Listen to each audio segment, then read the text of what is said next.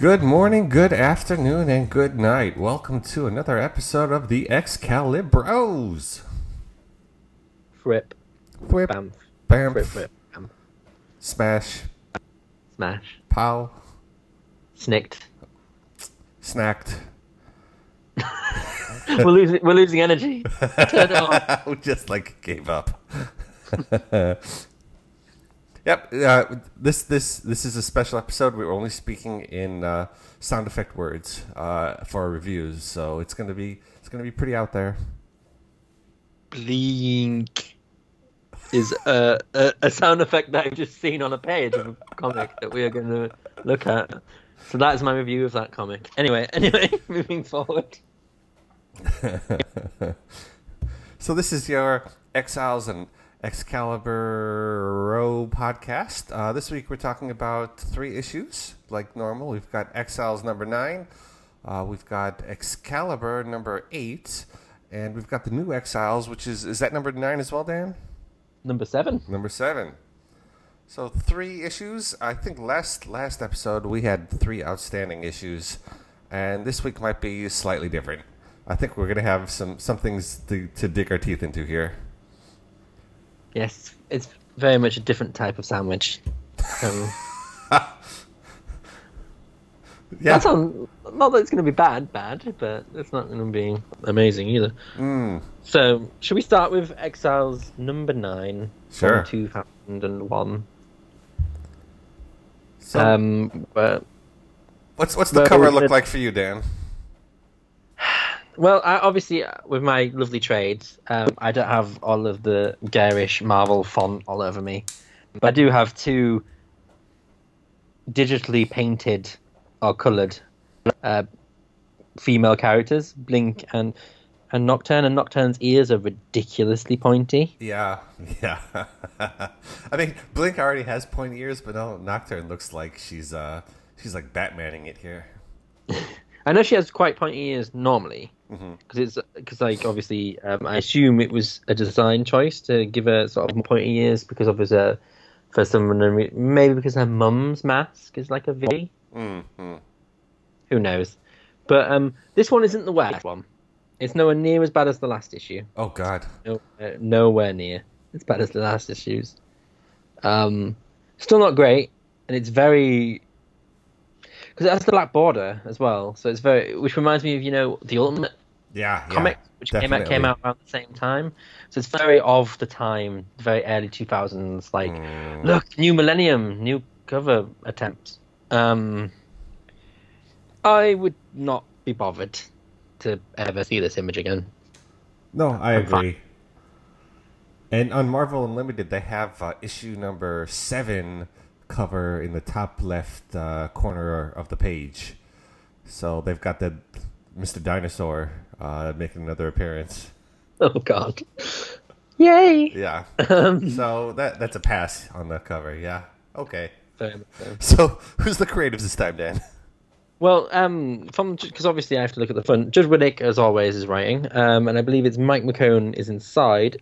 It could be any of the. I've got millions of inkers, so I don't have an idea. But it still says it's transparency digital as the colorist for the whole book. By the way, like everything. So maybe it was recolored, or that's just who was doing it at the time.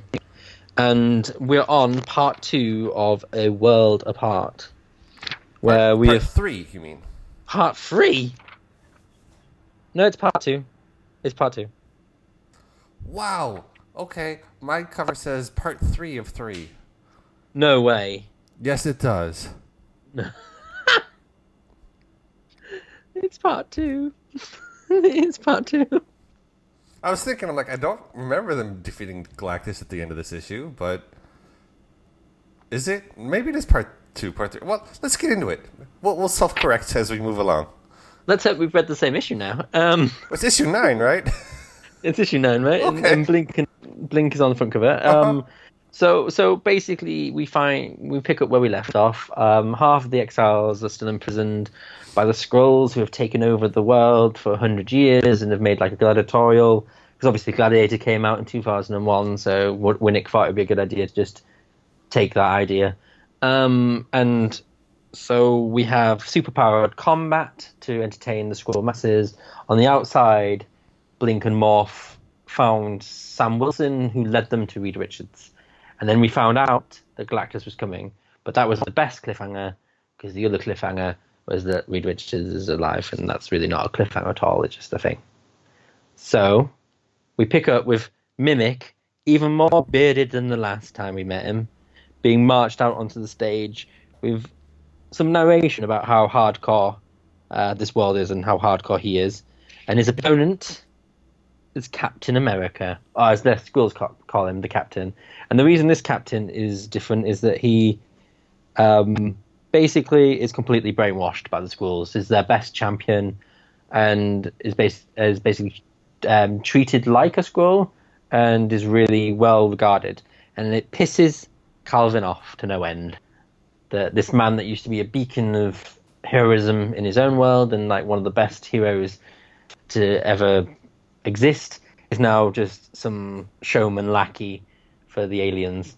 And Calvin decides that, you know, because this is going to be a really big match, because this is what all the Skrulls have been wanting to watch, because Mimic has been rising up through the ranks of the combat and really dazzling the crowd. So everyone was geared up for this, and to basically stick it to the crowd and to the Skrulls, Mimic essentially ends the fight in a second, because he hasn't told anyone he has Cyclops' optic blasts, and he blasts Steve Rogers into the wall, and it's over. And apparently he gives the crowd the bird as he walks off, which I thought, as an opening, was really strong, actually, as an opening for the issue.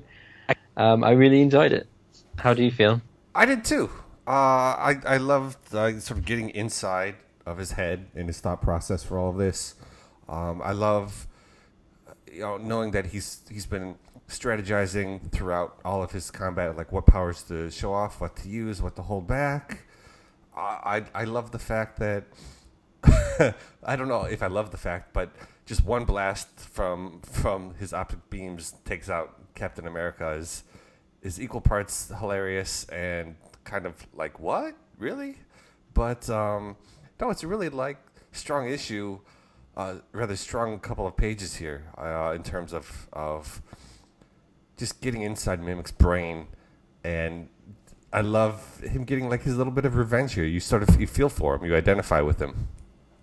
Yeah, exactly. I think it's a great piece of character work, as opposed to sort of what goes on next, which is a couple of pages of exposition, which I find really bulky. Even looking at it now, the wear balloons are making me nauseous. Yes, they are covering panels. Yeah, the art isn't actually...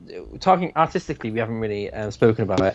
The art in the first couple of pages are very long and wide panels of the style. Obviously, everyone at the time was mimicking Hitch when he bought Hitch when he was starting to bring in the sort of quote-unquote cinematic style and the widescreen paneling. So that's very, you can almost say shot in a way that would be cinematic in a sense. Yeah. And then we go from these really nice, long, wide panels with some great shots, and really detailed work. Like, I love Mimic's expression just before he's carted off by the... Oh, yeah. He's sort of like, fuck you, in his face. You can really see it. And I really like the design of Cap. I think it's kind of cool, like a gladiator cap. And just the general detail really works. Even the color work is quite nice. And then you get then we move to sort of semi-traditional panels, and these panels are just filled with wear balloons, and it is so much information, because you have Morph sort of explaining who Reed Richards, slightly explaining who Reed Richards is to Blink. You've got all the stuff about Galactus. You've got everything about hacking into comm systems, the Skrulls. And you move to the Skrulls who are seeing things from their perspective. You see from the Skrulls' perspective. It doesn't really flow very well to read.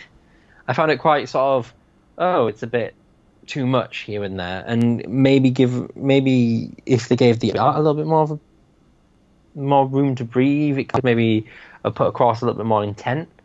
As always, I do like the fact that Morph turns into young Reed, which are his own Reed Richards, which was a nice touch. And then we move over to the schools, finding out that the joke that is Tyrax. Is it Tyrax? I've never pronounced him properly. Terax? Yeah, that. I find him just like a joke. When it comes to like Herald Galactus, I just kind of shut off after Silver Surfer. Because it was all like Silver Surfer. Now this one does rock, this one does fire, this one does water. I'm like, what's? I was like, well, what about when Aunt May became the Herald of Galactus? Well, that obviously I paid to see. And is it what was her name? Johnny Storm's girlfriend who became a flamey person because why not? And she's made of gold as well. She was okay, I suppose. But yeah, so there's Tyrax, and I don't really like what they did with this because I know it's supposed to be on a panel, a computer screen, but I really don't think. I don't know, just the lines don't really convey like screen anyway, and they just seem to just hinder all the color work. You could have just had it as it is, and it would have been maybe better. I really don't like that panel of Herald, that Tyrax the Tamer. Wow, that's his name. Him. Anyway, moving on from that. Well, here's the question: why isn't it Silver Surfer in this universe? You know what? I mean, we're not going to get an answer, obviously, but why wouldn't what happened to Norn Red? He shouldn't have been affected by the Skrulls landing on Earth. So it's interesting to think about why there is no Silver Surfer here. Maybe because they just couldn't be bothered to draw Silver Surfer, or maybe because he's considered more of a heroic character, and therefore you don't want to like sort of put him through the ringer. Yeah. I don't know. It's weird to even discuss that with Exiles, seeing as though they often put heroic characters as villains. Maybe that was the point. Maybe they just like, well, we just won't have Silver Surfer as evil. Well, just because we've done it about 5 times already, and it's issue 9 already. Right. So maybe they're just like, we'll do T-Rex because it'll be Terax. What? Sorry, I just sigh every time I see him. Anyway, so then we get like a fast, after all of that dense dialogue, we get this really fast moment of like the Skrulls seeing the Herald appear, the Skrulls leaving in their space sources. We've got Morph celebrating with a little party hat on, and all the cells open up, and it sort of like hits into gear. Yeah. But I don't think it works. Because it's just like, really, I don't know if you heard me even click then, but it's like 1, 2, 3, 4, 5, 6, 7, 8, like really fast. Oh yeah. I don't think I feel like it's an action sequence because they wanted one or needed one, not an action sequence that was necessary. Because the book now is dominated by the Herald, the people that are free fighting Terax. I do like the fact that one of the prisoners says, "Should we stay in the pens?" Yeah. Or should we stay put? Should I say? And I love the fact that Peter's like, "Nope, bye bye," as in Peter Parker. Oh yeah, bye. yeah. And Calvin's like, "I always liked you, Peter." Yeah.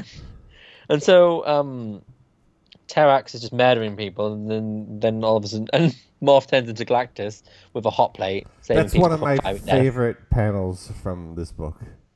That is a great panel. That's why. Because his Galactus costume is a little bit like off color and like poppy, and he's just like, it's like almost like cosplaying it in a flamboyant sort of way. I just love it. And I love the fact that when he goes into his like sort of wet weather clothes, the umbrella doesn't have an umbrella. Yeah, it's just this. But I do like these moments, and then all of a sudden you got this really nice. Well, I don't know if it's nice. This really big splash page of all of the heroes that have been released, including some of our own. And it's like you've got a narration box going on about how like it's essentially the and there came a day. That is what all of the narration boils down to, and it is a million boxes, but it could have been summed up in about 4. And it's not bad. None of the dialogue's bad. It's a bit overraw. It's a bit cliche in moments, and sometimes cliche works and is really fun because we've had a lot of cliche in this book before and we've enjoyed it. But this feels more like going through the motions kind of cliche. Like, oh, they're all heroes. Especially when we get to later with the Hulk and the Thing. That was just like, oh, okay, of course. Why not? But how do you feel about this splash page? Because there's one character on the splash page that I know that you're in love with. And that I'm in love with? Yeah, you're in love with the guy in the middle with his cyclish explosive chest of guys. Yeah. I mean, Havoc. It's man, you wouldn't if that circle thing wasn't happening. All right, let's step back for a second. None of these characters look like them, who they are at all, really. Outside of Sauron because Dinosaur Man, Thing because of Rockman, and Norman Osborn because of like weird hair. Otherwise, none of these people look like anyone that you would know.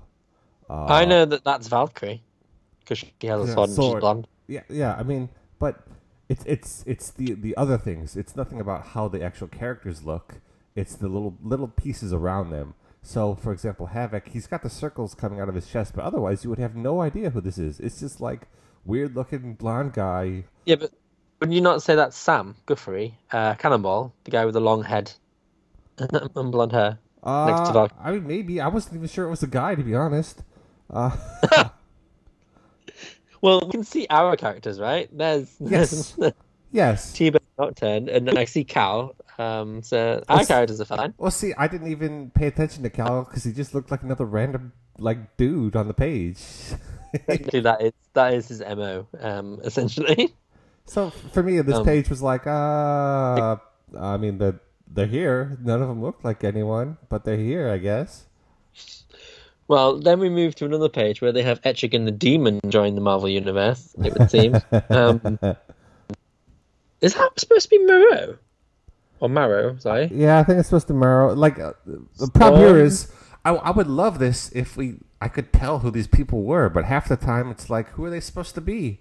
They don't. Well, I think the guy quipping must be Peter, right? Right. So they're you can like piece them like after the fact. You put the evidence together. You're like, okay, I know who this character is now. But visually, if you took the dialogue away, you'd be like, I have no idea who these people are. They're just like true. Random. Like there's only ones with like iconic idea. Like Storm is iconic. She's got an iconic look. It's like you can point her out from anywhere. Yeah. So I was excited to be like, okay, we're gonna get all these heroes fighting, but then you look at the artwork and who am I supposed to be rooting for here? I don't really know. It's almost like this could have. You changed the dialogue around a little bit, and this book could easily have been like an Image like one shot with a whole bunch of like random new characters that you had no idea who they were. And it is quite a boring fight.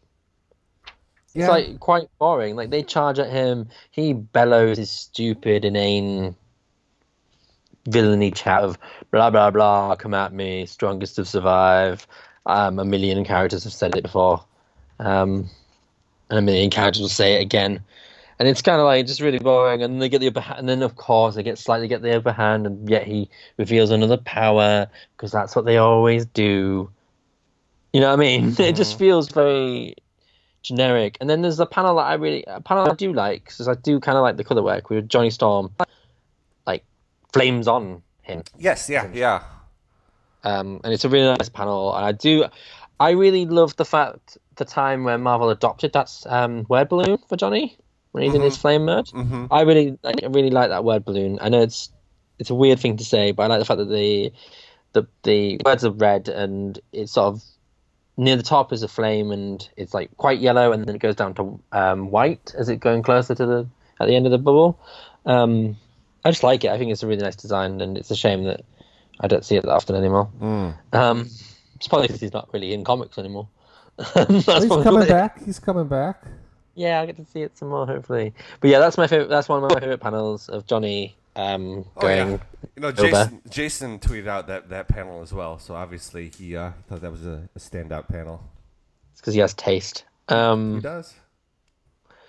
And It just keeps going. The fight literally keeps going until we get a little bit of history about Bruce Banner for no apparent reason other than we have to fill page space. I mean, we had an issue previously where they were hunting the Hulk, so I feel like we know enough about him.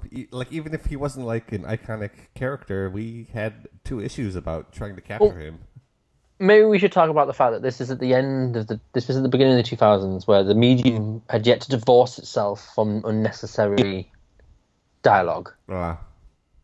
It was still in its sort of modern storytelling in comics as we know it now was in its infancy then, and I think the writer and everyone still struggled with the concept of not filling the page. I know there's silent issues, and I know there's been loads of issues where they just let the artist do what they wanted. I know that's what I'm saying, but it's more commonplace now to let the art speak for itself and to like not have narration boxes. Let's be honest, kids. How many narration boxes do you see anymore in modern day superhero comics? Like, not many at all. A handful of superhero comics have narration boxes like this. Mm-hmm. So I feel like it's one of those things where Judd Winick might have thought to himself, well, if I don't put words on the page, will I get paid? Or is he getting paid per word per page? He got the Claremont contract. Yeah, he got the Claremont contract. So it feels like that's why it feels really jarring for me. It's like these panels could have easily been nothing. Literally not just them fighting in silence for me, just sound effects. Mm-hmm. 'Cause we're not even allowed sound effects. Like there's hardly any sound effects here at all. So to me, the fight is in silence. Essentially, I know it's not. I'm not an idiot, but but it feels like the fight has no like sort of weight to it at all, and they're trying to add weight to it by going on about like, he's the Banner Beast now, and he was really fearsome, and his greatest adversary was the Thing, just like in our world. But the Thing was more liked by the people, unlike Banner. But now that doesn't matter because they're fighting this one guy together, and then everyone just piles on him. The end. Yeah. You know what I mean? That's literally it. And that may have sounded really simplistic, but that is literally the word. Not literally, but that's the intent of the words. That's all it says. It's just the words are a little more over emotional. Yeah. I can't disagree with you here, Dan. You're on the mark. I feel really bad because it's not a bad issue. It's very mediocre. It's very part 2 of the story. Mm-hmm. And it's because the fight is unnecessary. That's probably why the exposition pages were just chocked with exposition. Which is like, oh, we're just gonna have to have a big fight here. And it just doesn't feel like anything happens. And the only time we really interact with our characters, the ones we're supposed to be interacting with, are the best parts of the book. The bit at the beginning with Mimic and the bit at the end where Mimic and Blade meet up, and the bit where they discuss on the balcony above them all is actually fun. I love the fact that Morph's wearing sort of like it almost looks like a Victorian funeral director's garb. Is what he's wearing. Oh, at the end, yeah. But that, the bits there, and the whole when spoilers at the very end of the issue when Clarice says "Avengers Assemble," and they make a little joke about it. Mm-hmm. That's nice. That's the nice parts, but that's it. Like they're bookends to just meh. There's a whole word to describe a book, and it. But I feel like I've overly described why I don't like it anyway. So, because the issue basically just ends after the fight with Terrax, and right.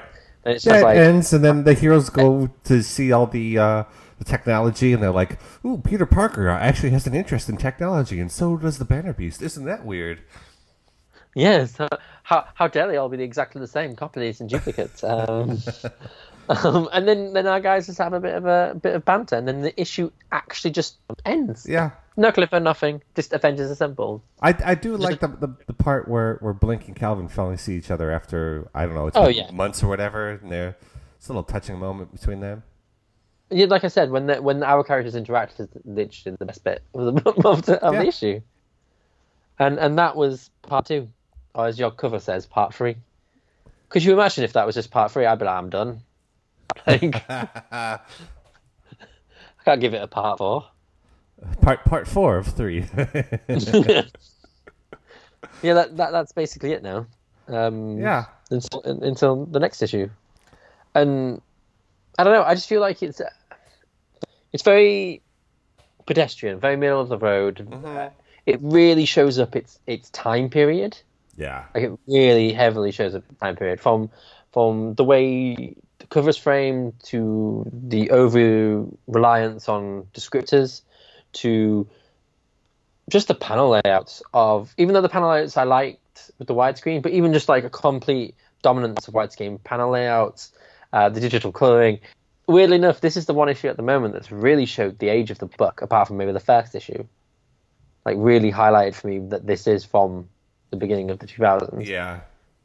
And I think the major problem is our characters aren't part of this book, this issue, or not really at all. And when they are, it's the only thing that's interesting. And I think that was the misstep of the issue, is that they focus too much on the world, which, to be honest, isn't that interesting.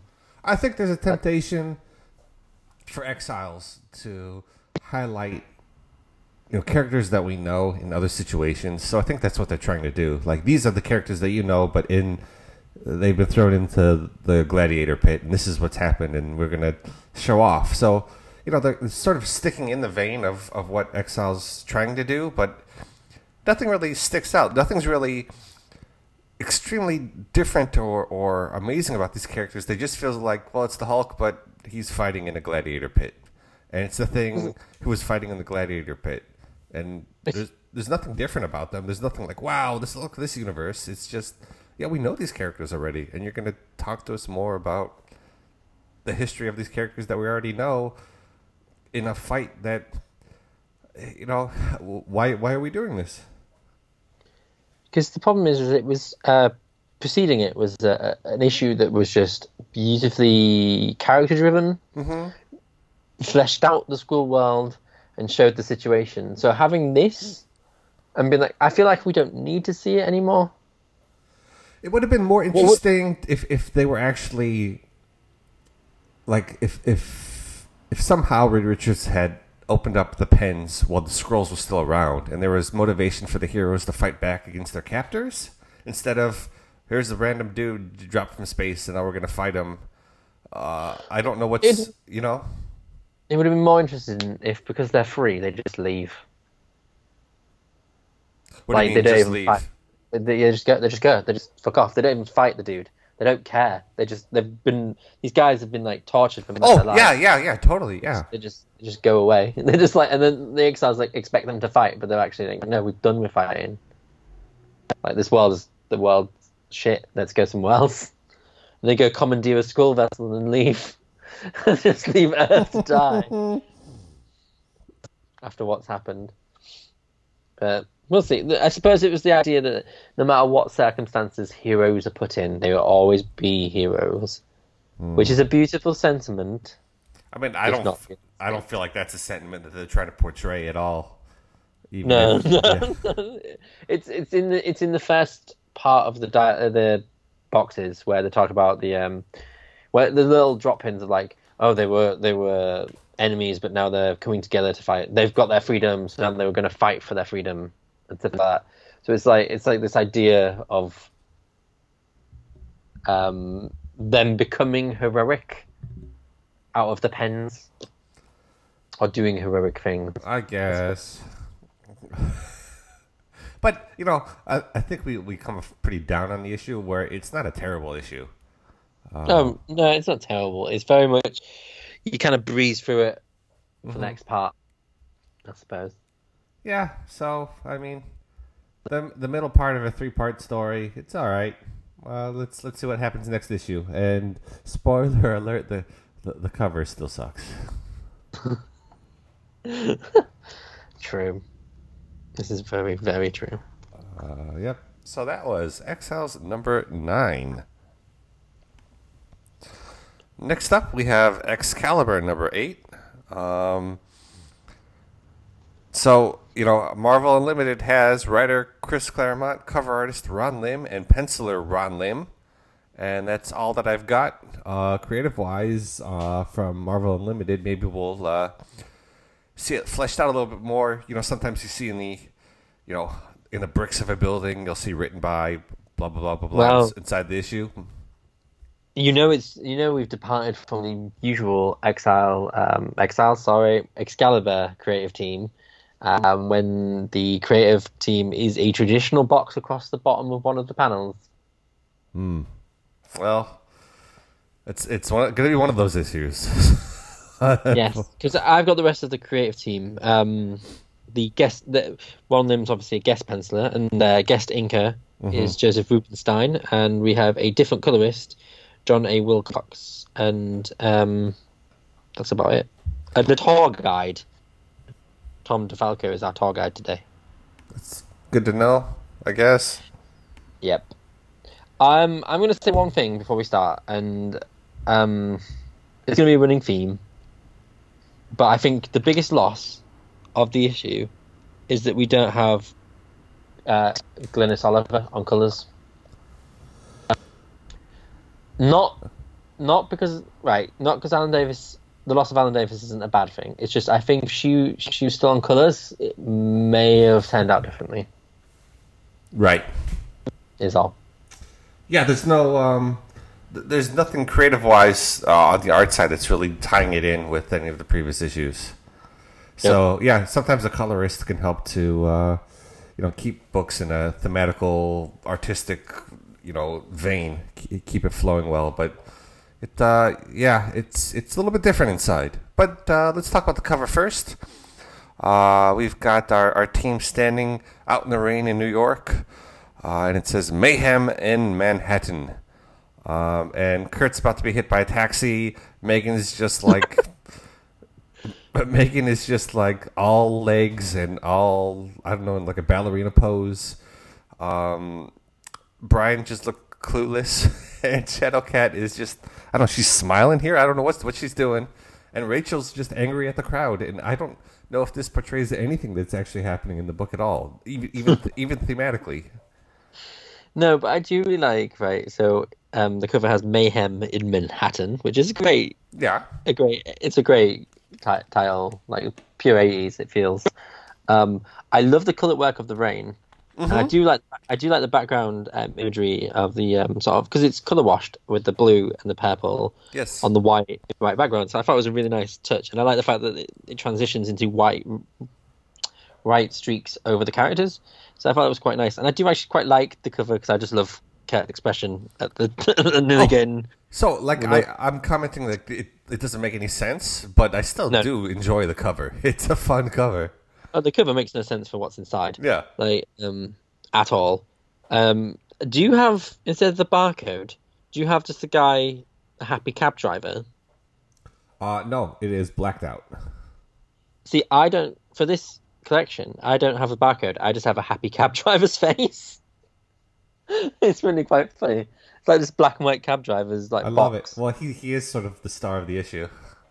Yeah, he's essentially the only thing that is on the cover that's actually in, apart from my actual characters. But I really like the cover, which is probably going to be the highlight of the issue. Which is the first time I'm going to say that about Excalibur on this podcast. Yeah, I think, it tries to do something here. It partially succeeds and partially doesn't succeed in regards to Megan. So it's a different kind of issue. Well, would you like to take us away? And Sure. Stan Lee presents Excalibur's New York Adventures, is what it says on the first page, as we have Brian jumping up in an action pose in his pajama bottoms, searching for Megan, which is the weirdest, it's like he's something startled him awake and he's jumped up ready to fight. And I just love the fact that he just calls Megan once, and then he tells the rest, immediately after he tells the rest that she's gone. Yeah. Megan! Nightcrawler, Shadowcat, anyone else? This is really this second dialogue bubble is Claremont curse. Yeah. That's bad Claremont. He doesn't need that. No. No. There's a lot, a running theme for this. I don't know about all three issues, but at least these first two issues we're going to cover is word bubbles, because this one has a lot as well. Yes. So we've got, Brian in his, I don't know if this is a hotel room or if this is his New York apartments, just looking out onto the city.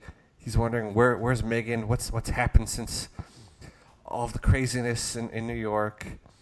And I don't know, these is just kind of like unnecessary panels to me. It's just Claremont's like, I want to talk, I want him to think a lot, and I need panels for Brian to think. So can you draw me these panels of him just standing there doing nothing? So that's what we have.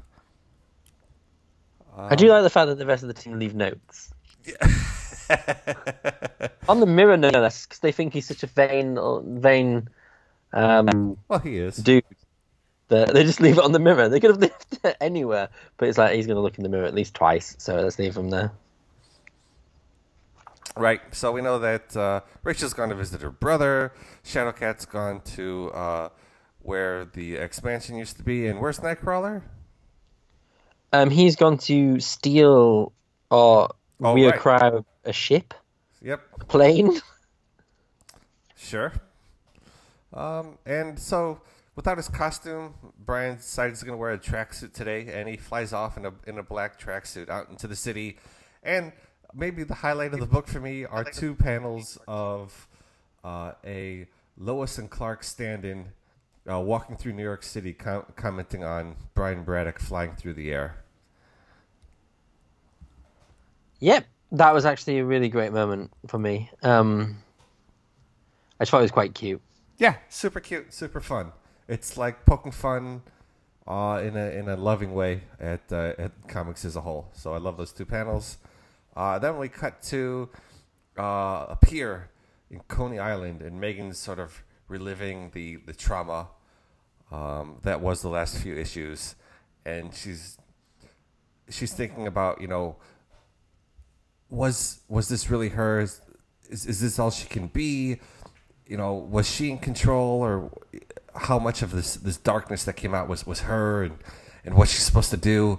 And the way that she's thinking about all this is not in a way that she talks.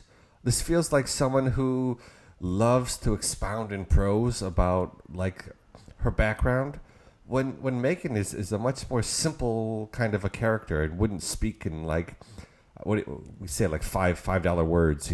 This is not how she would speak about herself. So this felt very like out of character to me. Yeah, well, weirdly enough, rewinding. What was also out of character is that Brian even gives a damn about Megan. Yeah. Yeah, it was such a weird, like, we moved past it, but the opening isn't just Brian in shots thinking to himself, which essentially it is, but there's these moments where it's almost as if Claremont's gone, oh, they're supposed to be a couple. Maybe I shouldn't make him an absolute bastard. And it's kind of like really off, like it's just turn the dial the other way immediately. And like the whole Megan stuff, we have a recap, and I don't know, I don't feel like we need the panels for the recap. No, but that could have been worse. And then these panels of her being upset underneath the pier are kind of ugly. Yeah, in places. And I know that you. This is where I was like, wait a second, this isn't the usual artist. This is what really stuck out to me. Like, hold on a sec, this is different. Because you could argue that when she does do certain things, her emotional state changes her shape-shifting. Yeah. So you could argue that's the reason she looks bizarre in panels. But I really don't like the colour work as well. It's a bit sort of bland. This book has always been really vibrant, and it just feels very bland, very traditional. Everything feels very traditional. Some panels are really lovely. But I really like the artwork's not horrible, but it's just not. It's not what we were coming to expect from this book. We're going to come to a panel where she's mimic she's mimicked another woman, and like the panel of their two heads is really nice. I really like the color work. There's like obviously, she's supposed to be black, but comics don't want to color anyone actual skin color. Yeah. It's a really bad coloration. They've almost gone like Grey Hulk with it. I don't know. But Megan is kind of rescued by these women who are just out at the beach. They find her under the pier crying, and they go to take her to get some regular clothes because there are moments here where they're like, "What are you wearing?" Like guys are gonna like take advantage of you if you wear clothes like this. Let's get you into something that's a little bit safer for you, and we can take care of you. And there are like moments like this where I'm like, okay, I kind of see Claremont's trying to help Megan stand on her own. But then there are other parts of the story where you're like, oh God, what are you doing? Yeah, because I understand that you can tell a man wrote this page. Mm-hmm. Because I don't think women speak like that. But anyway, no. Especially this group of women. There's I almost picture them as like five girls at the beginning of a slasher movie, just like gabbing. Yeah. That's what they. Why feel like. Why is one of them called Monique? Because it's the way it's like written. The way it's like Mo is just in like normal font, and then Neek is in bold. Mm-hmm. And what? Yeah. There are problematic moments, but I can see he's trying. Yes. To be yeah. But then we get to see Wolfsbane, who's on crack.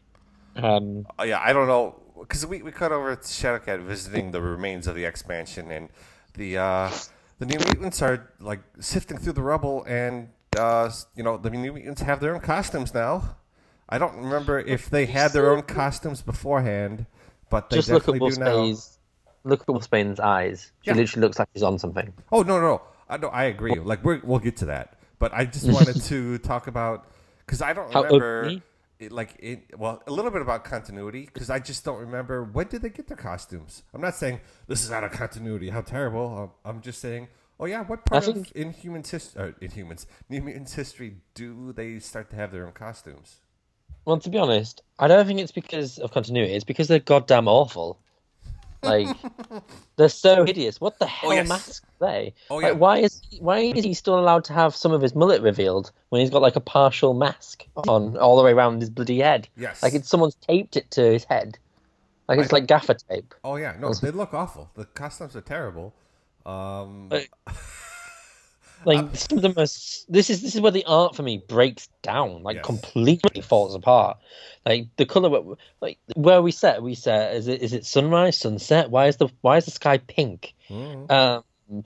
Like what is going on with Wolfsbane? What is going on with Warlock? I know you can draw like crazy Warlock, but like the color work on Warlock is really out. They've just painted yellow all the way around, like a yellow outline. It's really lazy. It is. Like about. I know that's really like they're probably on a rush deadline, but still a bit lazy. And what is Riv? Like Shadowcat's waist / ass sort of combination. I know that the costume she has kind of accentuates the fact that because it's all quite larger around the sort of arms and sort of upper torso bit, but it's almost as if she's been cinched completely. Oh yeah. In one panel, and her ass has just been filled with something, and then you've got Illyana who looks like a demon-haired child. Yeah, and there are panels here where Shadowcat suddenly is like 35 years old. Yes. Yes. It's probably why Wolfsbane's crying in the background. She's changing age. And like I would never have guessed that was Dani because she's a white woman. And if I remember correctly, Dani was coloured in the New Mutant series, right? Yeah. She's Native American, but she's white here. Like stamp, boom, white. Yeah. And like Illyana's drawn more like a little little person than a child. Like her proportions are all over the place. And this whole dialogue is just horrible dialogue. It The new is. the New Mutants are just basically sifting through their old home, and Kitty has a go at them, and then Yeah, has to pull out the I was an X-Men first card. It's like, fuck me. You're a horrible person, Kitty. You sound like Guggenheim, Kitty. I don't like it. yeah. It's. I don't remember them having like such an antagonistic relationship. Like she didn't want to be part of the New Mutants, right? Because she had already been with the X Men, so there's a little bit of friction, but it wasn't anything like this. And her like blaming them essentially for the destruction of the mansion and for the loss of the X Men. It feels like, what are you doing here? And then all of a sudden, Danny shows, it's like, oh, if you miss them, here's some illusions so you can have them forever. What the fuck is going on here? Like, generally, how weird is this scene where he's just like, oh, just because, here you go. And then Kitty's like, oh, no, they're not real. And like, even though, and there's so much dialogue, it's like, we must make sure it's connected to the rest of the universe kind of dialogue as well. Like, really forced, like MCU forced sort of Easter eggy things where it's like, oh, come and live with us with X Factor, blah blah blah blah blah blah, you know. And she's like, oh, well, this about the X-Men, blah, blah, blah, blah. It's just like, It all feels out of character for me. It's just like manufactured arguments just to have some tension in a few pages because I don't know, Claremont doesn't know what he wants to do and he just needs to fill story. It all feels very pointless. it feels like a guy who's writing too many books Yeah, yeah. and he's burnt out. Because this actual idea, the idea of this book at the beginning of the comic, when Brian finds out everyone's going somewhere, is brilliant character ideas for each of them, and Sure. he systematically fails most of them. I think the ones he doesn't fail are because they're barely in the book. Yes, yes, that's probably it. Because we move on to Brian again with his I'm losing my superpowers. Right. So we I don't remember if the reason is given next issue, but it's basically because when he's outside of Britain, he loses his superpowers. So he's slowly sort of degrading as he's flying and acting in New York. It would be a very interesting issue because Brian is all about surface level, right? He's all about how amazing his powers are and how great he looks and how much of a hero he is. And when he loses those things, what does he become? Like, that's an interesting idea, right? But it doesn't get explored at all here. No, he just gets shirtless again. People oogle him. He tries to fly. Gets in a cab, and then we're back to Megan. So, before we get into that, this is another instance of people saying "yum" when they're looking at someone who's supposed to be sexy. You remember the I almost said pirates, but they weren't pirates. They were just sailors who were looking at Megan on the ship in the ocean. Yes, And they were all like "yum, yum, yum." And now it's a bunch of people looking at Brian after he's put on some workout clothes, going "yum, yum, yum." And I don't think no one ever says that out loud. Ever. no one ever says yum. I don't think they say it in their heads, do they? I don't think so. People actually go yum when they see something. That's obviously food, maybe, but I don't know. It's the 80s. People say things. I do like the fact that Megan keeps cutting her hair though in the next couple of panels. Every panel. So Brian gets in a cab to try and I don't know, go back to his hotel. I don't know. They just like the police like, hey cabbie, take him somewhere. And then we cut to Megan, who's enjoying her time with her new friends. They gave her some more reasonable clothes. Not that her physique isn't overly sexualized or anything, but it's better than her skin tight leotard, I guess. Leotard with a snood attachment. Yeah. That's what her costume is. So they're walking through New York, and she's kind of adjusting until they come by a movie theater, and she's starting to have almost like a flashback of what happened previously. Until she runs into, I assume this is an Asian guy. Is that what's supposed to be happening? Yeah, I think so. All right, and so her hair changes and her facial features change, and he grabs her by the hand and leads her off onto a date because Dan, I don't know if you know this, but like straight guys are allowed to just like grab women by the arms and like lead them wherever they want to go and just enjoy time with them. Yeah, she's so Megan in this issue, she starts off emotionally traumatized, essentially, and then people try to help her. She sort of doesn't really. Just now, she sort of like distances herself because obviously she's a cinema, and then this dude literally takes advantage of a vulnerable young woman. Yes, yes. And it really gets really not nice. It's not a nice idea. It's even like, for the payoff, it's not. no. Pleasant. At the beginning, it's not as bad. You're like, well, he's kind of, don't just like force this girl to go on a date. But he seems like he's not a terrible guy. And she's enjoying her time and they're having a nice dance until we'll get to it later. Because now we're cutting to a military base with an experimental Blackbird is sitting in the hangar, and the military are like, what are we supposed to do? Are we going to take it apart? Is the government going to keep it? And Nightcrawler bamps in, and then he flies out, and that's all the Kurt we get in this issue. He literally appears in 3 panels. And so it looks like Excalibur's going to have a jet now. And Kurt likes planes. Yeah. There you go. That's all you get. That's all you get. This is really stupid because we're going to get into it, but they don't really use this like at all, ever. The entire sequence is pointless. But anyway. Yes. Because they're gonna embrace train travel in a little bit.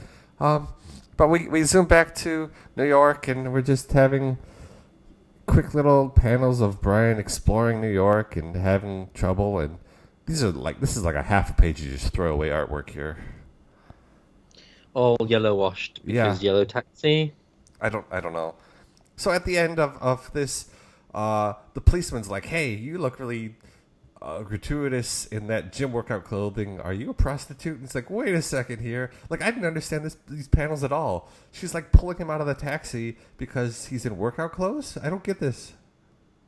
I don't know. Apparently he's a prostitute because he looks like he's in workout clothes. Like, I don't know. He's in short shorts, sure, but there's no law that you can't wear a tank top and short shorts. No. Feels very, very weird.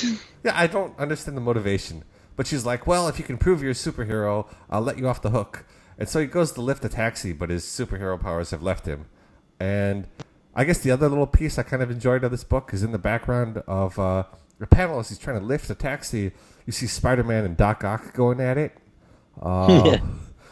Because the police officer had said, I'd never seen a superhero before. Over her shoulders is Spider-Man.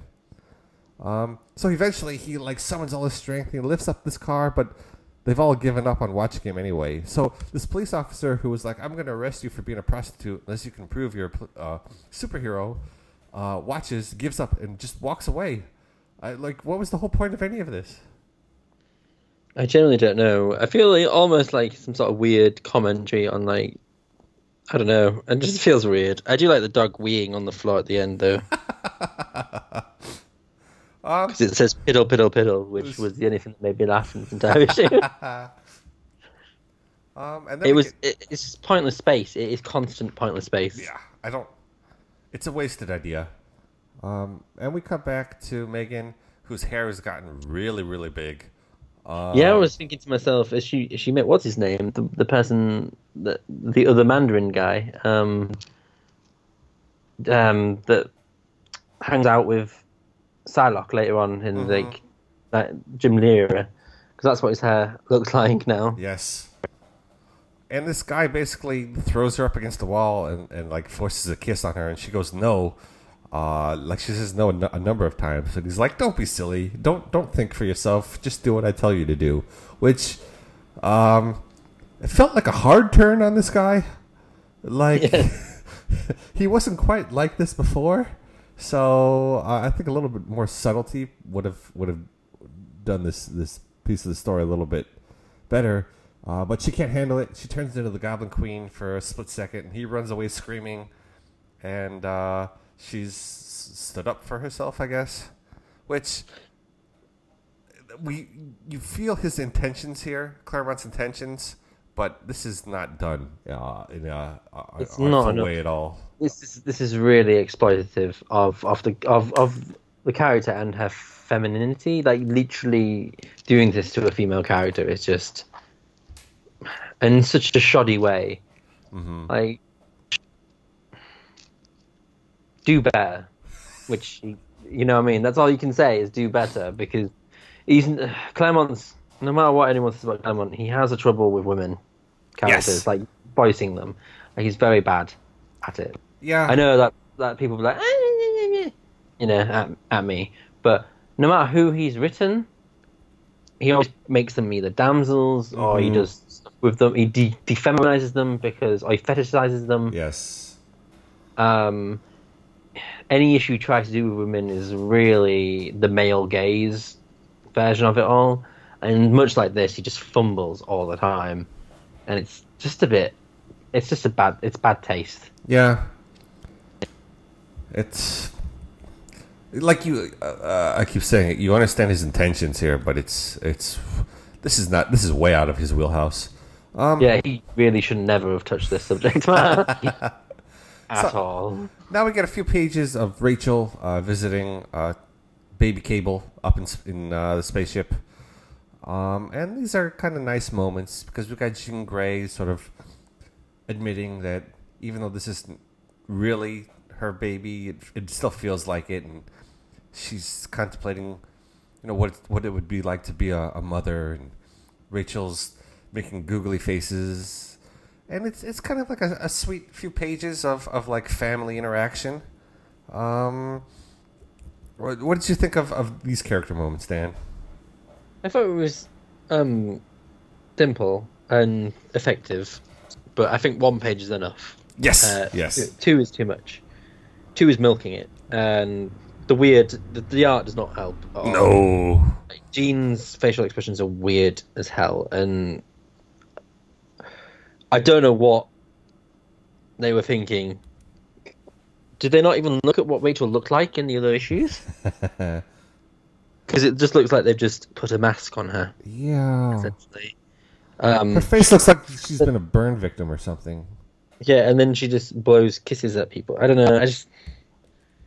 Because there's this, and then you see Megan in that, and there's she's drawn quite. I say realistic, but they're drawn quite well in the Megan panels, and then you've got this. I don't know. It's not working. No. Nice character work, but it goes on for too long, and it just doesn't look lovely. And then we're back to Megan, who's really the meat of this story, who's gone full African American now. But in like her skin tone's kind of greenish.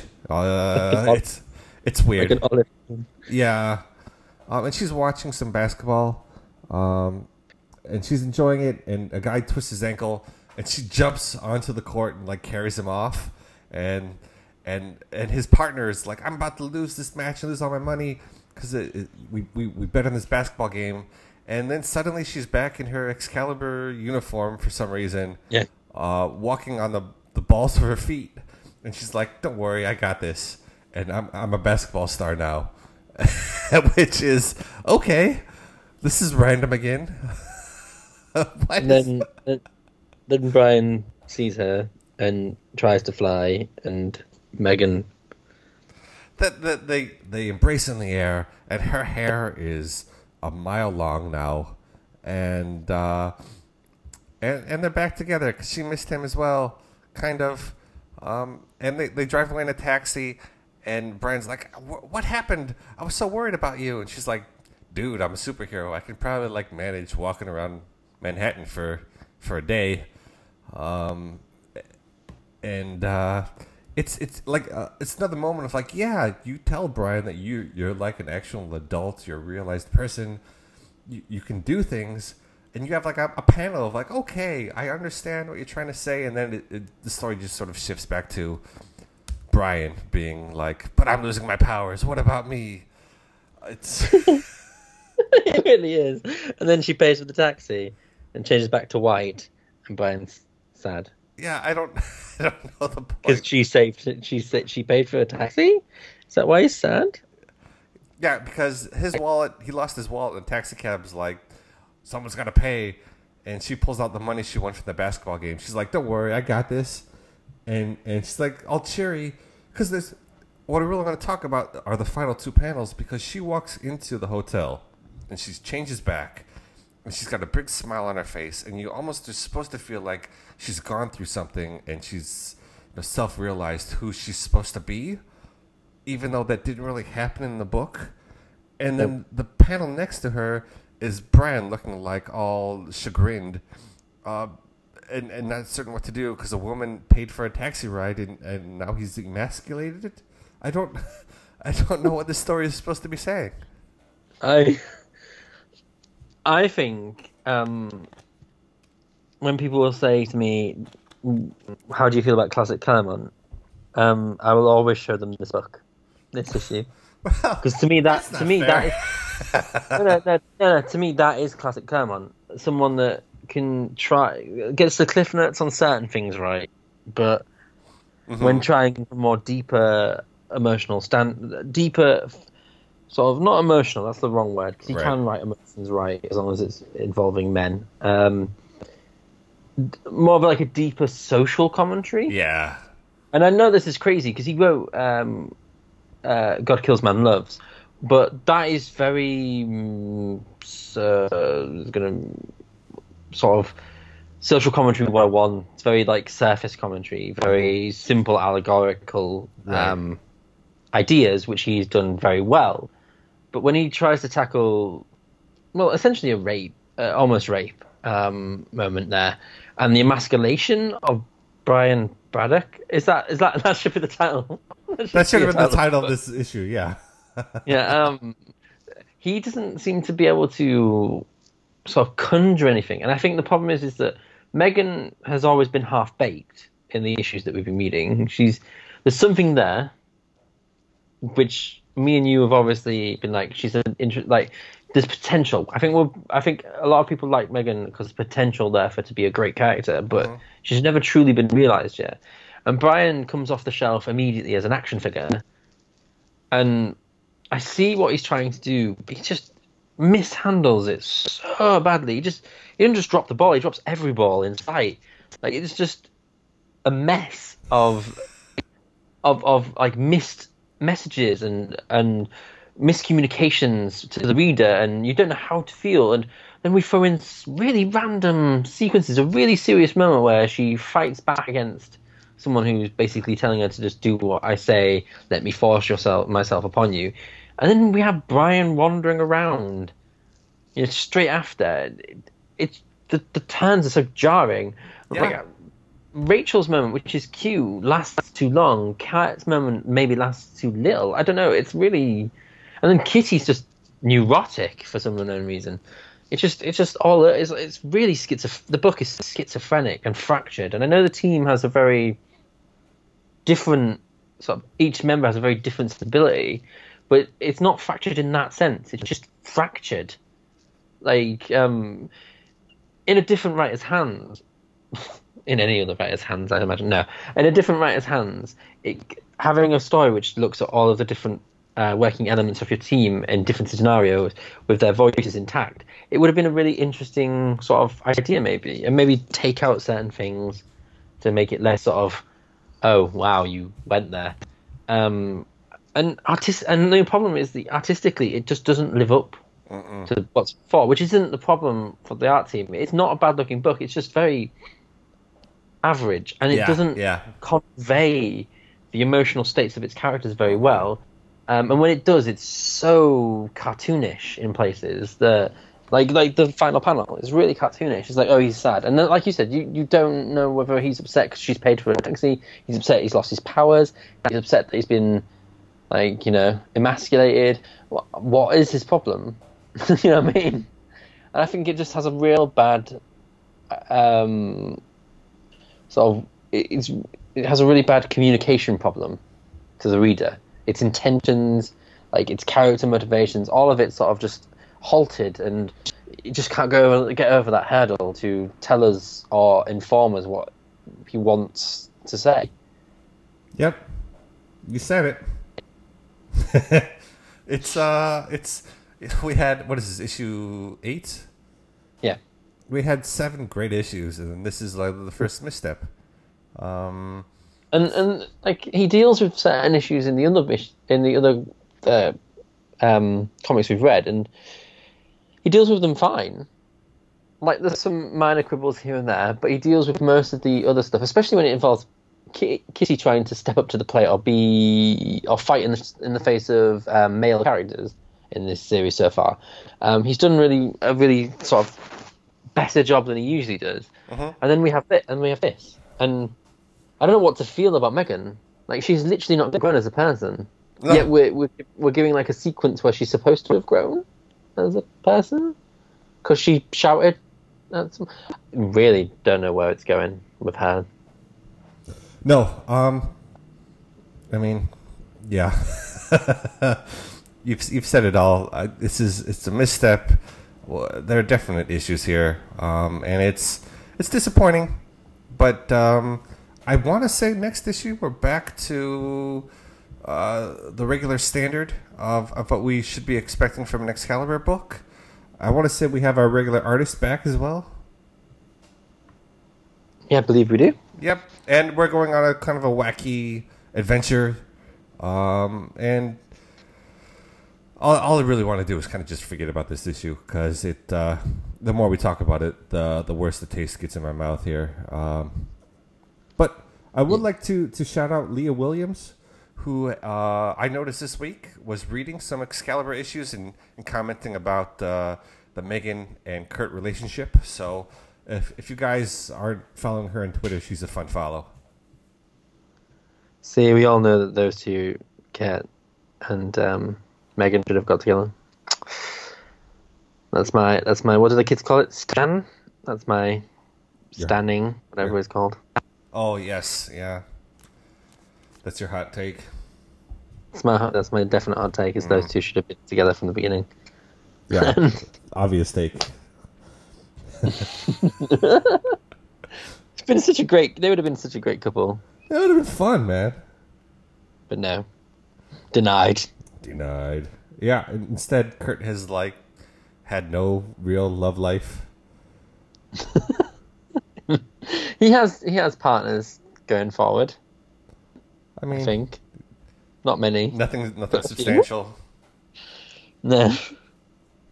Everyone always talks about, what's her name? Amanda Sefton. Yeah. So she's a witch. She also looks exactly like Megan without pointy ears, but blonde women are a dime a dozen in comic book world. Don't you know it?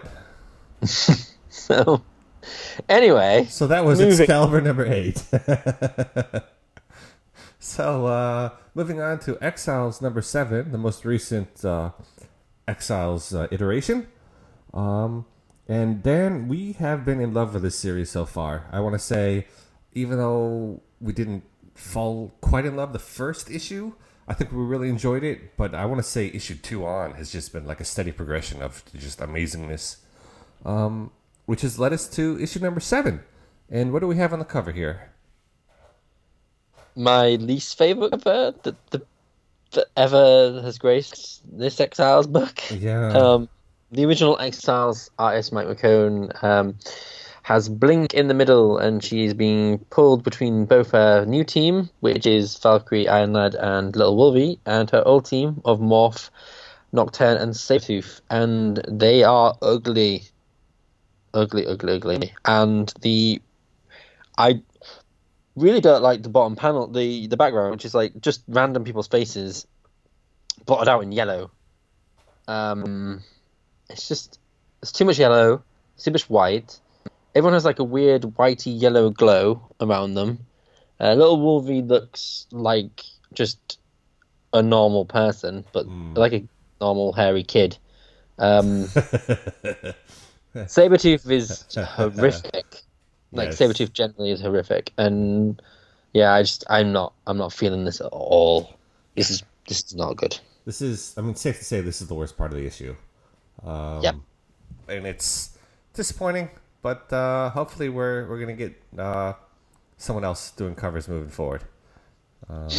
Fingers crossed. Yeah. So, last time we left off in the Old West, where some of Blink's team members had been taken captive, and we had met the king, T'Challa, and that's where we start off here. Then we are. Sorry, we skipped over the creatives here. So, writer Saladin Ahmed, guest artist Rod Reyes with Lee Ferguson doing pencils and inks on pages 18 through 20. And letterer is VC's Joe Caramagna. Cover, as we already mentioned, by Mike McKone. So, yeah, we're back to the Rod Reyes artwork, which we were head over heels for last issue. And I feel like he keeps his standard in this issue as well. Immediately. Yeah. That sunset and the dust, and oh my god. T'Challa's never looked so sexy, I don't think. I still want that hat so bad. I would never be able to pull it off, but I want that hat so bad. I love like the purple like highlights on his vest as well. Yes, yes. And Little Wolvie is just brilliant. I love that they keep the idea that he's like a panel frame. Mm-hmm. He's been afterwards because he has his own outline as well this time around. And I just really like the way these panels look. And Ahmed's dialogue is just great. I like the way this T'Challa sounds. That makes sense. Yeah. It's really. We criticised the other Exiles issue that these are just the characters. The same characters, but in a different circumstance. But this feels like a completely unique T'Challa take because he literally just sounds like T'Challa. Like he doesn't sound really like T'Challa at all. He just sounds like Western T'Challa, I suppose, which he's supposed to. Yeah, like he's supposed to. Yeah. And I just love all of the color work and the first pictures. Him talking to Little Wolverine is my favorite panel with him kneeling down. Oh yeah. Looking at Wolverine is literally my favorite panel of the issue. I think it's such a great image. I love the fact that they do a white background and just have one little shadow. And I love the fact that people just react to Little Wolverine like it's fine that this cartoon character's running around. It's totally cool. I'm all up for all of this so far. Yeah, me too. So basically, they decide they're gonna go out and, T'Challa wants to take down Magneto, the Magnus gang, and Blink and company to rescue their friends. And luckily, Mora has a couple of horses for them to borrow, and they can head on out. And we get to this like wonderfully, we were just at sunset, I'm guessing. Yeah. And now we're at sunrise, with everyone sort of taking off, mountains in the background, the sunrise coming up from behind in this wonderful painting. Blink's got her own horse. Valkyrie's on her flying Pegasus with Wolverine like giving a fist bump in the air. I just love this panel here. I generally love. I love the fact that if you actually zoom, I don't know if it's on your pad or not, but if you can zoom in, there's a lot of textural details on the horses, and all of the just tiny, like the intent. Like if you look at it, you'd be like, oh, he's just scribbled some white onto T'Challa's cape, but the actual intent makes it feel like it's sewn. Yeah, like the whole thing has been carefully crafted. The horses have been sort of really well realized. Just from just the background, that it may not seem like much, but that town looks so detailed, even though it is just really sort of. You could almost argue that there is little detail at all in some of that, but it feels like that it's just those touches in this entire image and all of his art that just really just make it some of the best stuff you're looking at. Oh yeah, for sure. So our team is heading on out to take on the Magnus gang. And as they're sort of deciding what to do, they get attacked by Quicksilver, who is running at them full speed and shooting bullets, which is kind of weird because he's probably running faster than his bullets can go. So I don't know what the point is. He could easily just like run at supersonic speeds and like punch someone and have more of an effect. But I'm nitpicking here because it's the Wild West and let's have fun with this idea. So I do love the panel where Blink blinks off a horse. T'Challa's like using his cape to deflect it, and Quicksilver's running straight at them with Valkyrie in the front foreground. yeah, it's great. Every panel is just there's something just to be like wow, every single one. No, I mean we could orgasm over every page of this book artwork wise. It's just wonderful. So they're able to take out Quicksilver without any problems. But little Wolvie smells that something else is around. And these two like boulders transform into Mastermind here, because he was hiding himself and I guess other members of his team as boulders. And then Wolvie is scooped up in the tongue of Toad, and all I can say is "Ew, gross." I like it. Yeah. And for the first time, I feel like Scarlet Witch is who Scarlet Witch should be, in that she's a terrible person who uses her powers to do bad things, and that's what she's doing here. I really like the way that they do her power. Yeah. It's a really nice.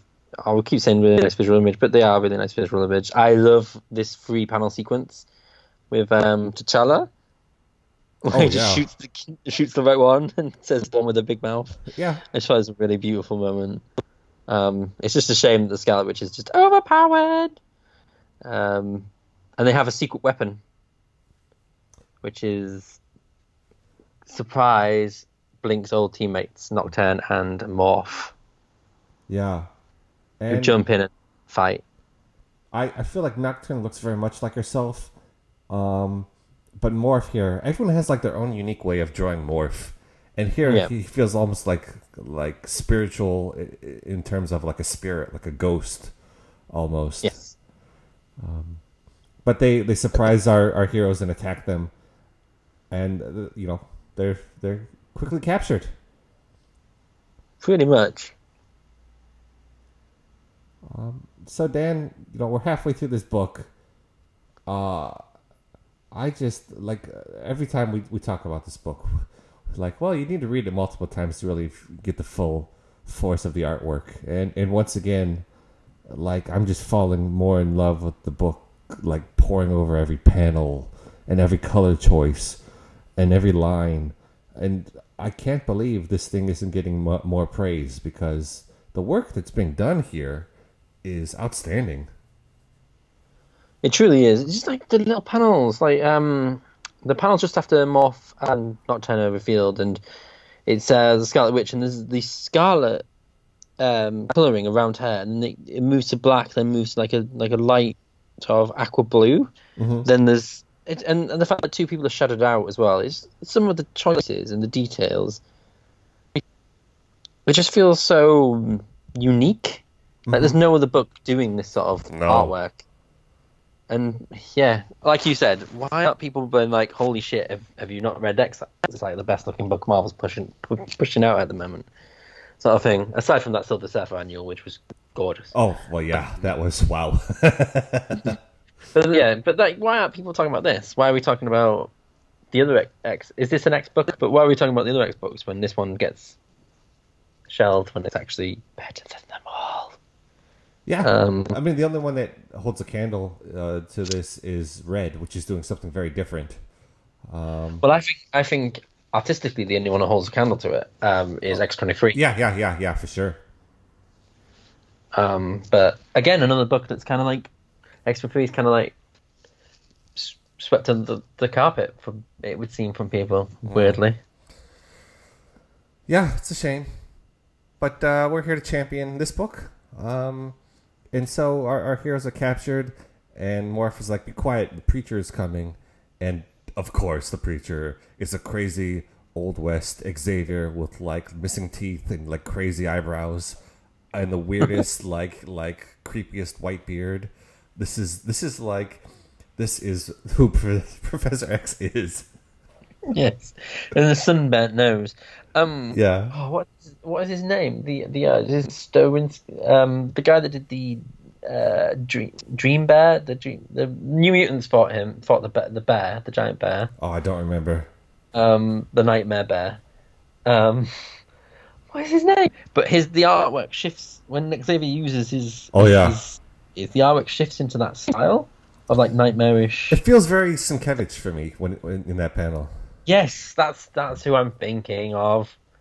There we go. You got there. Thank you, Coco. Yes, it's very much that style, and I think it works perfectly with insane. Actually, no, normal Xavier.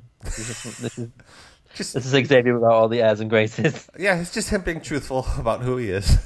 But he's using his powers to control everyone and make them do what they want to do, which he does anyway. But he's just more overt about it. He's just honest about it. He's just an honest man. I prefer this one. You know what you're getting. Yeah. It's a great idea though, of like preacher Xavier. It really is. But then this is where you find out the little twist in the tale, that Peter Xavier is just an utter shambles of a man, and Magneto wants it all. Wants to be free of it all, essentially. And he's hoping Blink will help him out. So And yeah, go ahead. I've just got to the point where Xavier is about to perform his brainwashing, or not brainwashing, and there's these two panels where he's full on demon mode, and they are glorious. Oh yeah, he's got eyebrows like the Monarch from the Venture Brothers, which I love. It just makes him look even like creepier and crazier. And one glass eye, which is the best idea ever. And there's Anyway. a panel before that of like a close up of Blink, like trying to convince Morph like we're friends, we're teammates. What are you doing? It's like kind of heartbreaking, like the emotion that's in this panel. It's really great. I like the way they come, because he looks like he's about to cry. Yeah. Actually, and that's such a great image.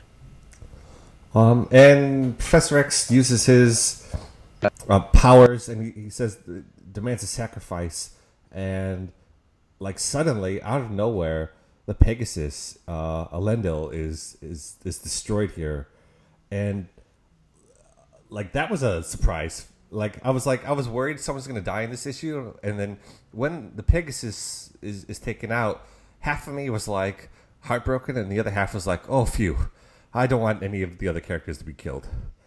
I was really sad because I don't deal well with animals being murdered. So I was like, oh no! And the reaction shot, much like with Oh, yeah. Blink one, where the color is saturated from it as well, of her face, and it just blows up. And then the fury afterwards, the pure like unadulterated fury that she has. It's a really sort of lovely way. Yeah, I love that they highlight her for lack of a better term, godly like DNA being part of like the pathos of that's not the right word, the panthos, the mythos of the Norse gods, like enables her to like resist all of their powers. Yes. It's just like, fuck that, I'm just going to murder these people. Yeah. Fuck that noise. And then we get one of my favourite panels of T'Challa after that, where he's, just because of the coloration of the necklace and like the sky behind him, he's all like, I've come to kill you. Essentially. Like, I'm literally come to murder you. Yeah, like, ways about it. to Magneto, yeah. And Morph and Morph and Nocturne are released from the Preacher's control because it's taking all of Xavier's power to hold back Valkyrie from basically mushing him into paste, I imagine. That panel where he's attacking her is brilliant, Oh yeah. where she's just kneeling to his psychic energies, and Morph's like, "What?" He is. He's got like those bug eyes. and then we have Maybe the another best stand. page of the book. Yeah. Yes, another standoff, which is just yeah, it's yeah. There's not enough. I can't say anything other than you. I know it's not fair to you listeners, but please read this. And once you get to the page between Magneto and T'Challa, you will understand why I think that this book should have just been on everyone's pull list, and people were like talking about it for days on end. Because it's unbelievable. Like the framing of each Yeah. individual panel, the circle panels, the end shot, the blood, just the coloration. I love how he uses color to show shock, to show sort of mournfulness, and to show dead, just pure on dead body. Mm-hmm. Because I think it's one of the most interesting artistic takes that basically what happens, because I'm obviously going to spoil it for you anyway, is that T'Challa wins and kills Magneto. And there's a moment at the end which is really beautiful, where the life is literally draining out of Magneto as T'Challa is stood above him. There's blood coming from his mouth, but the thing that really impresses me is that the whole panels were red and more of a crimson-y red, and sort of the motif of Magneto's colors, and that motif is just draining from Magneto's body Yeah. into a pool of blood, and it is. I would never have thought of that because I am not an amazing artist. Like that is some really beautiful sort of foresight and just a keen eye for detail that says a million words as a Oh, for person. sure. I also really love in the circle panels next to that, where they have both characters firing. You've got Magnus like gritting his teeth, like he's trying to survive. It feels like where T'Challa is like busting out in anger. You see it in his face how angry he is when he's shooting. Like he's getting his vengeance, and you see the emotions on their face as they're having this as they're squaring off. I think was wonderful as well. Yeah, and the idea that it's like half covered in smoke, and the blam is a stark black, which is like crippling a little bit, and it's just the mottled black around the blam is really good. It's insane the amount of detail and the thought processes, and why do people just not read it? I don't get it. Anyway, Unfortunately, we're not done with death in this book, as No. Valkyrie is sort of losing her fight against crazy preacher Xavier. So Nocturne jumps into the fray, and we get another very Sienkiewicz panel here of Xavier. You know, two fingers on his forehead, one hand pointing out, like trying to use his powers to take on Nocturne. And the old exiles decide to they formulate a plan to take out the preacher. And just like another wonderful page. Like every page, I just want to be like, well, actually, this is my favorite page. Well, no, actually, this is my favorite page because. and you know, because we're talking about the art so much, we have to talk about Ahmed's ability to throw in a bit of a sort of cliche joke, because he uses a semi-Deus Ex Machina to let them survive a little bit, whereas Nocturne develops a new power, and it's kind of like treated as a sort of semi-joke by Blink, and I think it was quite nice to be like, oh, by the way, because I like the fact that Ahmed, much like he does in Quicksilver, he plays with the conventions of how a comic book story should be told, and so he'll throw in things that are very comic book, like this. Oh, by the way, I have a new power now, but then he can sort of fling like it's almost like metatextual without being like overtly meta, and it just flows into the book. And I think he's doing really lots of great twists and turns for character sort of reactions. Where we haven't had a furious Valkyrie before, and you really do from her, because she's very much, it's her actions that show off her like fury, but the words she speaks before she attacks him are just as important as just showing how much fury she's got. I think both the script and the art are just working beautifully, harmoniously together. No. It's Ahmed's like an excellent writer, and what I love in this book is he knows when to sort of get out of the way and let the artwork tell the story, but he also knows when dialogue is necessary and when it will like accentuate what's happening. And like they're working just hand in hand here, like artist and writer. It's, I mean, I don't know how much I can just like effusively continue to like praise this book, but without sounding repetitive. But it's just like gorgeous and it's also fun, but it's also like emotional, and it's everything a comic book should strive to be. And we get to see another like amazing use of Morph's power here as he becomes like a, what do you call it? I want to say Russian nesting doll, but that's not it. It's like cutout dolls with their hands connected. Paper people that Yeah. were all connected, which is great. And only one of them has a smile, which I assume is Morph's face. And he's like surrounding the preacher to sort of, I guess, confuse him. And it's like whoever would have thought to do this? Yeah, it's such a great idea, and really unique use of his power. Again, it's so well executed. And let's be honest, the next page we even get almost like a Wolverine snicked, Yes. which is very much appreciated. I imagine when Jason reads it, he'll be like, "Wow." Yeah, so Morph occupies the preacher so that Blink can jump in behind and stab him through the back with like 3 of her blades, which come out of his chest almost like Wolverine claws. And just when you think that they've won, the preacher uses his last bit of power to like destroy Morph, and it's heartbreaking here, Dan. Like he was one of my he's just what they could do visually with this character and the fun that he brings. He was one of my favorites. This was what I was really worried about happening when these old characters came back, that they were going to kill him off. Well, they did. Right. I thought. Thank you for like pouring, I don't know, like onion juice into my like the crying eyes here, Dan. What I thought was happening, because it threw me for 6. I got quite sad too, because I thought the death of the death of the Pegasus was it. So did I, yeah.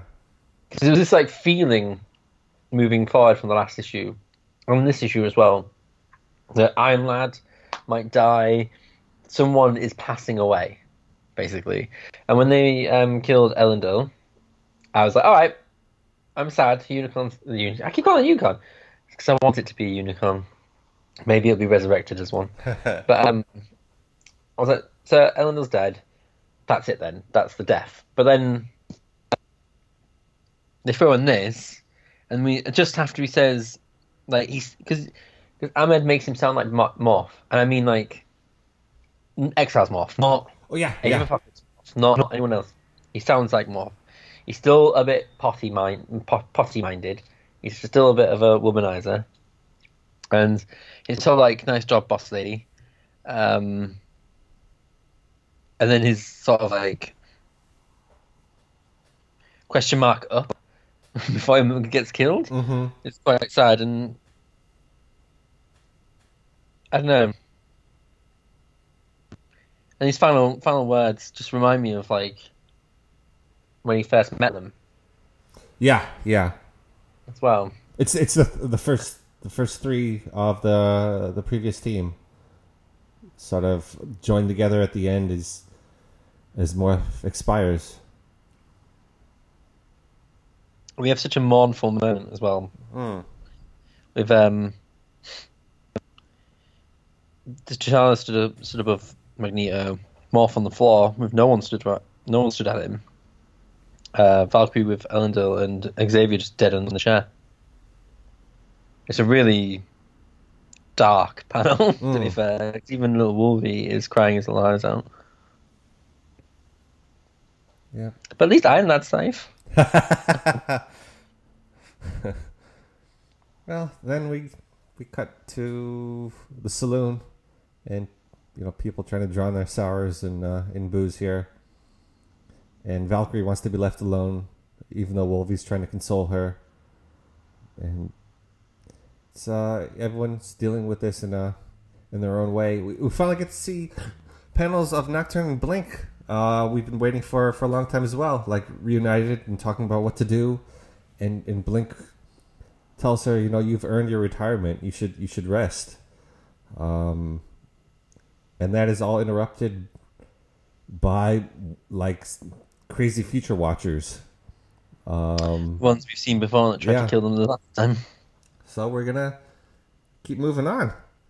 And this is Lee Ferguson's art, isn't it? Because I really like the fact that it instantly turns into a 9-panel sort of moment. Like, it's completely...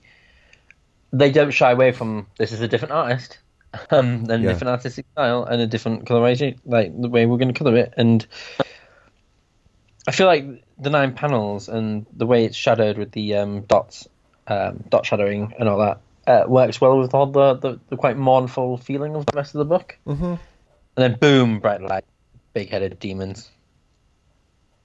But so yeah, how do you feel going forward? Do we feel like Nocturne will stay with the team? I don't think she will. I think, as much as I want to see her in more of the book, she has sort of earned her respite from all of this, and I'm certain that Ahmed has things he wants to do with the characters he's already brought together, and those we haven't really finished with that. So I'd like the focus to remain on who's left of the team. What about you? I think it's very much a great idea to look back to go forward, and this is one of those moments where we look back and we move forward as characters. And you always need... You can't have the same people in the team. You constantly have to have far momentum. You can't be anchored completely in the past. And we still have to find Sabretooth, obviously. Right. But and that should be emotional, because obviously Sabretooth, Blink and Sabretooth have a really deep connection. But I don't feel like we need Nocturne in it. No.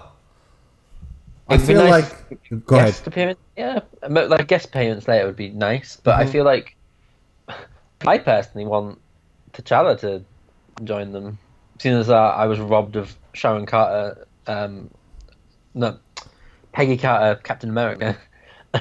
Well, spoilers, I don't know if you saw some of the panels from upcoming pages, but I think they're going to make a return. Oh, I haven't seen them. See, the surprise is gone. I haven't seen those panels, but I'm actually excited if they are returning. So that's exciting. Because I think moving forward, with Blink as the sort of cement, right? The thing that connects all exiles. I think moving forward, but they've lost 2 of them already. Yeah. Well, I guess 3. Yeah, 3. Morph. Yeah.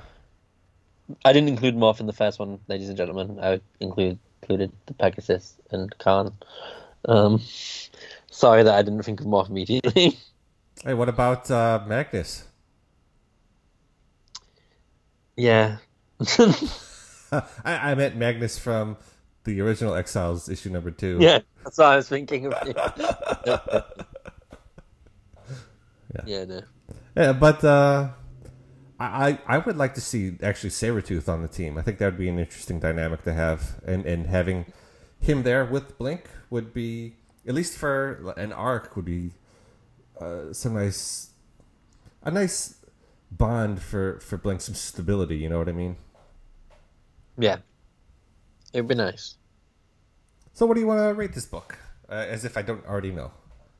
I think I am, with everything that went on, I'm going to give it a what? No, I'm giving it full marks. It's ridiculous. It's insane. The panels could easily just be paintings hung up in a gallery. Yeah. out of the 3 books we've read, it stands heads, shoulders, mountains ahead, knees and toes. whatever. Yeah. It's just it's on a different level. Like it mechanically as a comic book, it works on an extremely good level compared to what else we've read. Just emotionally, it hits the right notes. Even if you didn't know who Moth was, it still hits that sort of note for a character beat for Blink. The script knows when to shut up and when not to shut up. Mm-hmm. And when it isn't shutting up, it's saying great things. And even when it transitions to a new artist, the artistic style is so uniquely different, and it sort of like not even the classical, because it's a 9-page panel, 2 9-page panel grids, which is not something you always see. No. So it's a really like sort of personal, because they're all quite up close and personal panel grids as well. So makes the ending feel a little bit more personal until we get giant-headed watchers. But yeah, it's great. Just talking about those last 2 pages, I really do like the Lee Ferguson artwork here. Like if he came in to do a couple issues, I'd be up for seeing what he could do. Exactly.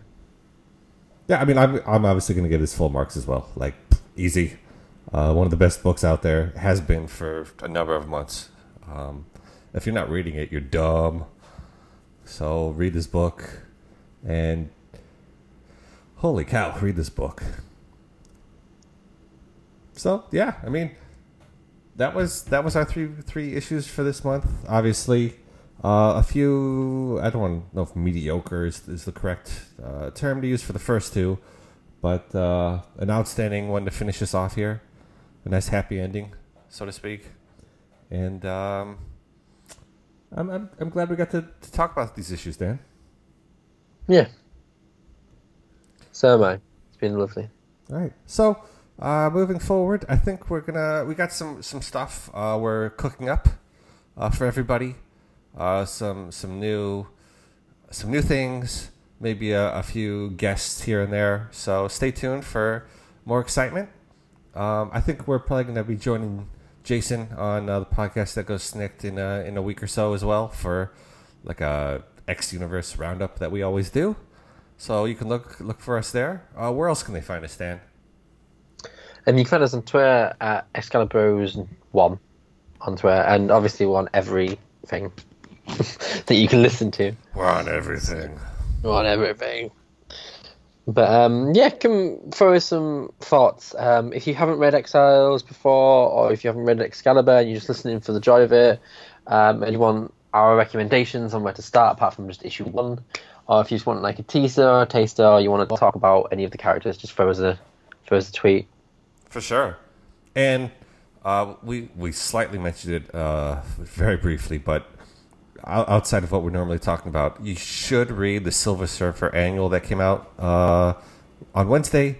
The artwork is just fucking amazing, and the story was wonderful as well. Yeah, I joked that how many times has he been reset to his default setting, but this is like the 100th time. But no, my lord, that book is gorgeous. Yes. So that's it for this month. Thank you so much for stopping by, for listening to us, and we'll see you next time. Bye. Bye.